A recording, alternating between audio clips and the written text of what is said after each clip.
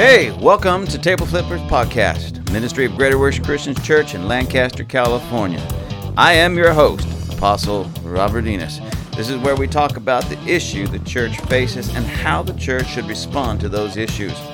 Here we will talk about doctrine, theology, politics, social and cultural issues, and how the church is to deal with these things. So get ready for a large dose of truth and get ready for the tables to be flipped. Here at Table Flippers, table flipping is what we do. Hello and welcome back to Table Flippers Podcast. I am your host, Robert Enos. Today I'm going to be dealing with chapter 11 from my book, Time for Transition. The title of this chapter is The Veil of Obscurity. After David had defeated Goliath, some interesting things began to take place in Israel. Saul experienced a shift in the way he viewed David, and a change in the way the people of the nation saw Saul. David's victory over Goliath set in motion a chain of events that caused everything to change in Israel. 1 Samuel 18 verses 1 through 5 says, "Now when he had finished speaking to Saul, the soul of Jonathan was knit to the soul of David, and Jonathan loved him as his own soul. Saul took him that day and would not let him go home to his father's house any more. Then Jonathan and David made a covenant because he loved him as his own soul. Jonathan took off the robe that was on him and gave it to David with his armor, even to his sword and his bow and his belt. So David went out wherever Saul sent him and behaved wisely. And Saul set him over the men of war, and he was accepted in the sight of all the people and also in the sight of Saul's servants." David's victory over Goliath and the victory over the Philistines that it led to caused Saul to place David in a very prominent place in the army of Israel. Jonathan, Saul's son, became close friends with David, and David came to permanently live in the palace, all because of his victory over the giant that caused fear in the hearts of Israel. Keep in mind, your victories will often lead to this type of treatment from others, including those in prominent positions.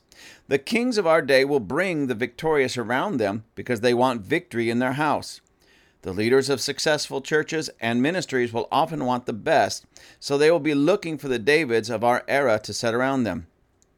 Every ministry leader will want giant slayers on their team, so they will be actively looking for and recruiting them as they are made manifest.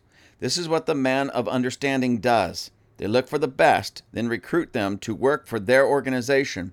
This is a principle of those that know how to succeed in life, business, and ministry.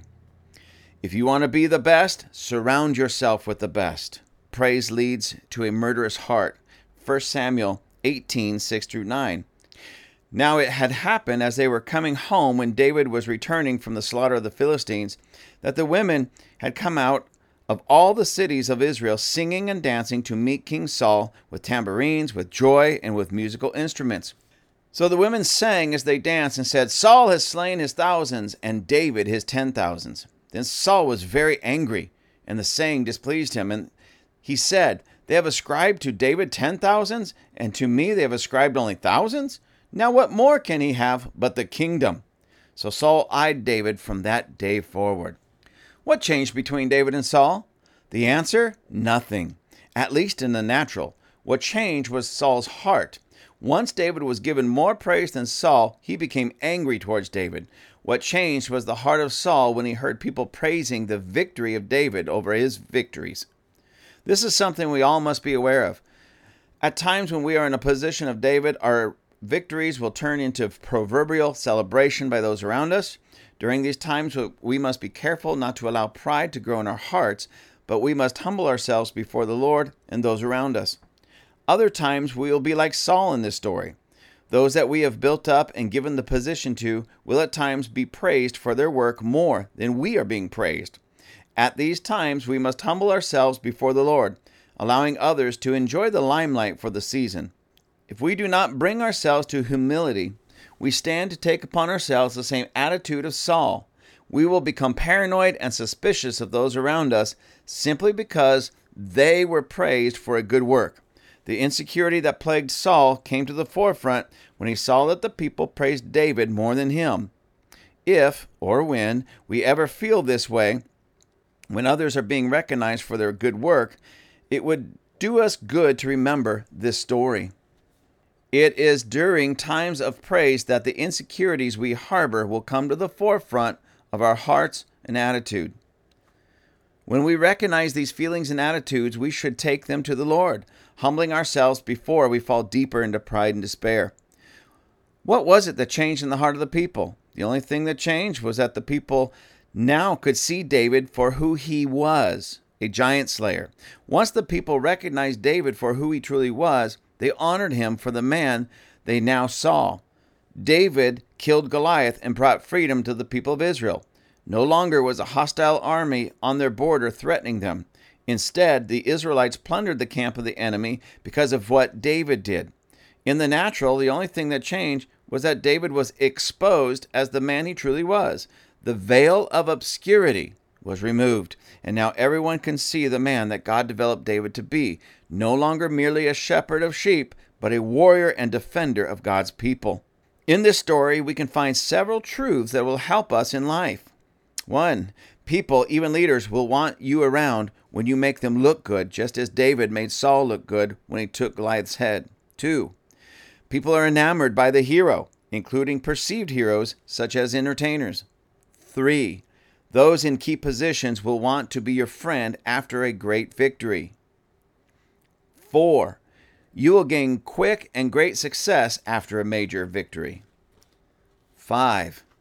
Everyone will want to be your friend and will sing your praises when they are getting something from you. And 6. Often when people sing your praises louder than those over you, you will be hated by those just days earlier who loved you. Most of these are good things, of course, but things we need to be aware of. Everyone seems to love being in the place of praise and adoration, but few recognize the obstacles and future heartache it can bring. As children, most of us want to be famous and adored by the world. But what many have found is that fame and praise come at a high price. Many just cannot handle the praise of others close to them. At the same time, many cannot handle it when others are praised above them. We must guard our hearts for both pitfalls. Humility is the key to remaining free in both instances. 1 Samuel 18, verses 7 through 9. So the women sang as they danced and said, Saul has slain his thousands, David his 10,000s. Then Saul was very angry, and the saying displeased him. And he said, They have ascribed to David 10,000s, and to me they have ascribed only thousands. Now what more can he have but the kingdom? So Saul eyed David from that day forward. When the women sang the victories of Saul and David, giving greater acclaim to David, Saul became furious at David, even though David had nothing to do with it. It was a spontaneous celebration on the part of the women in these cities. But now David was in the crosshairs of a jealous king. King Saul was eager to allow David to face the giant, but had not anticipated what would happen after the victory. Saul's insecurities and weaknesses were exposed when the women attributed more acclaim to David. It is interesting to note that Saul, at this point, actually had more victories on the battlefield than David. David could point to killing a bear, a lion, and one giant. Saul could point to many battles against many enemies.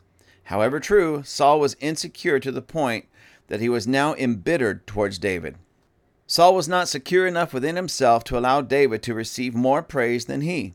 Saul took this inwardly and became angry at David, even though David had not solicited the acclaim from these women in these cities. This type of behavior happens more often than we may think. Leaders want to be associated with giant slayers, so they bring these Davids close to them after significant victories, only to turn on them when the praise they receive trumps the praise the leader receives. This unfortunately happens in the church often. A lead pastor will hire a hotshot youth pastor or worship leader because of their great skill in ministry. Everything goes great as the church grows and moves forward until these underlings receive more praise than the pastor. Bitterness and anger are birthed in the heart of the lead pastor, and he begins to erode and undermine the ministries of the people that were at one time close to him.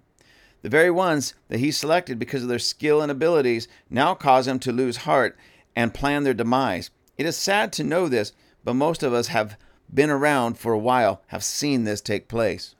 This, of course, does not always happen, but it happens enough to take it seriously and guard against it. We must always be diligent to check our hearts and remove all such anger and bitterness, or we will fall prey to the same deception Saul succumbed to. Also, we must keep our heart in check as David did. He was the object of Saul's anger and bitterness and continued to remain faithful. David was loved by Saul as long as David made Saul look good. David's victories made Saul look good as king, but he felt weakened in his position as king when David was praised more than he. This, regrettably, is a very common problem in the church as well as in business. Many reading this can identify with what I'm writing. Some can identify being the victim of such treatment, and some can identify with being the perpetrator of such treatment. In either case, we must overcome this behavior, stopping it dead in its tracks.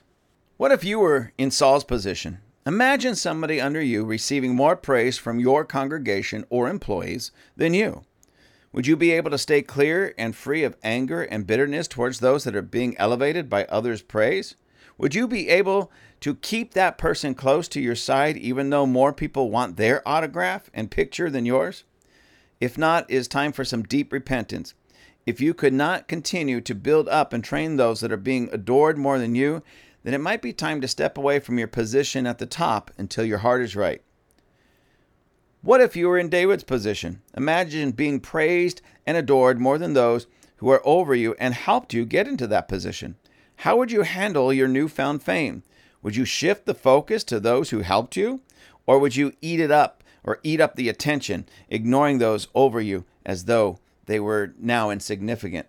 These questions are imperative for us to ponder because at times we will be in a position such as David, and at other times we will be in a position of Saul. How we handle these situations will expose who we really are. Our hearts and characters will be on display before God and the world around us. It would do us all well to search our own hearts and make the needed adjustments long before we are thrust into one of these situations. Once in the situation, it is often too late to train or retrain our heart towards righteousness. If we do not make the needed changes before we come into this situation, it may be too late. Our words and actions will have already been set in the heart and minds of those around us for good or for evil. 1 Samuel 18:11 says, "And Saul cast the spear, for he said, I will pin David to the wall. But David escaped his presence twice." When people start singing your praises, be careful. Some will become very jealous of your success and will try to pin you to the wall. As one group is shouting their love for you, another group will be conspiring against you. It is a terrible thing, but nonetheless true. This is not to be fearful of everyone around you, but to be sober-minded and aware of what is going on, so that you are not caught off guard when these things arise. Some will stand with you through thick and thin, but others will be jealous and angry with you when you succeed. Most often, those who become jealous of another's success are those that help train and develop the very ones that are now growing in popularity. Each move of God is criticized most by those in the previous move of God. It is a strange thing to witness, and yet it is true. It is hard to admit this, but our greatest critics are often our spiritual fathers and mothers, the ones that help us succeed and achieve the victories that have brought the praises and adorations of others. This has been true in my life and the lives of many others. Those that should be rejoicing with us in our victories often become our greatest critics. Jealousy is an ugly thing. If we are to be healthy and whole as a church, we need to overcome these issues once and for all. The mature saints must not act like Saul, but instead behave like spiritual fathers and mothers. Instead of jealousy, anger, and bitterness, we need to express joy, love, and excitement when our spiritual children do more than we have done. We must keep in mind that the Davids among us would never be in a position they are in without our help. They are slaying giants because of our input and training. As spiritual parents, we are to be overwhelmed with joy when our sons and daughters in the faith are bringing down giants, taking territory, and experiencing significant victories. At the same time, those receiving the praise and adoration of those around them need to be humble enough to divert that praise to God and to those who He put in their lives to develop them. We did not get to the place of adoration on our own. We need to show our deep appreciation for those who have been our fathers and our mothers in the faith to us. David could have saved himself a world of hurt had he praised Saul openly the moment he heard the women preferring him over Saul. I know that hindsight is 20/20, but we can learn some powerful lessons about honor from this story. Many years ago, I was the associate pastor of a church I attended. The lead apostle was the overseer of two churches, about an hour's drive from one another. This apostle had told my wife and me that he wanted us to become the lead pastors of the church we attended. For several years, we worked hard in the church under the idea that soon we would take the reins fully of that church. Out of the blue, the apostle turned the church over to the head deacon of the church right out from under him. No communication occurred before this happened, nor afterward. To this day, I have no idea why I was lied to and led on in such a manner, but being openly humiliated in this church was one of the best things that ever happened to me. This caused me to reevaluate why I was in the church.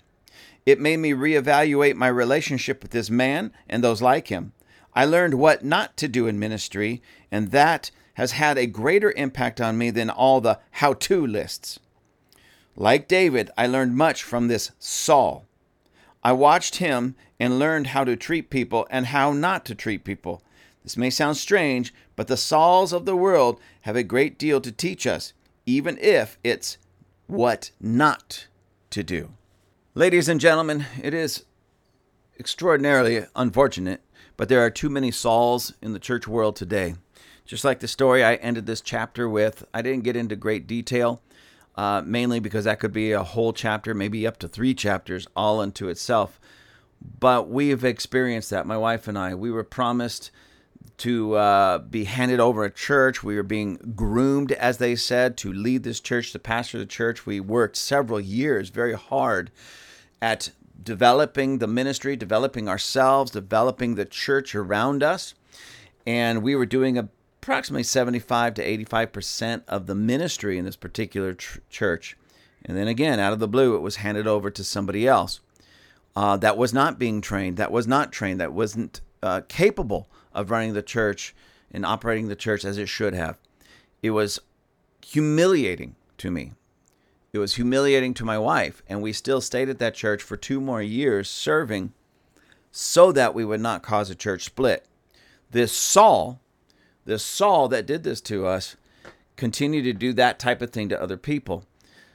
And as I've said before, and some people, they tell me how I'm being too harsh when I say this, but I'm going to say it again. Men like that need to step out of the pulpit until they get themselves together, because what they're doing is wicked. It's evil. It's very Saul-like. And in a very real way, this Saul that was in my life tried to pin me against the wall with his spear. Not a physical spear, but the spear of his words, the spear of his abuse. And you know what? Like David, I just slunk out of there.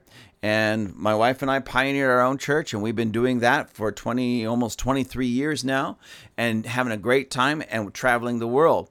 So on one hand, it was destructive to me what this Saul did to me, but yet on the other hand, it was liberating because I got out of there. Once we freed ourselves from that nonsense, and we got out and we were able to experience what God had for us. And we've been going strong for 22, 23 years, and I don't plan on stopping. And you hardly hear about any of these other people anymore. Why? Because of the Saul syndrome. Because of the Saul syndrome. David continued to grow in his popularity among the people, continued to grow in the anointing, continued to grow in his understanding as king and leader of God's people. And then we would say, the rest is history. David eventually took the throne and became very, very powerful. And Saul, well, pretty much kind of a byword. Yes, a part of their history, but not a very good part of the history. And I could say the same thing about the Sauls in my life. It's unfortunately, but they did teach me a lot. I remember at that time when my wife and I founded the church 20 some odd years ago, and even up till just recently, I found myself saying this. In the ministry over the years, we've learned a lot of what not to do, and we're barely learning what to do.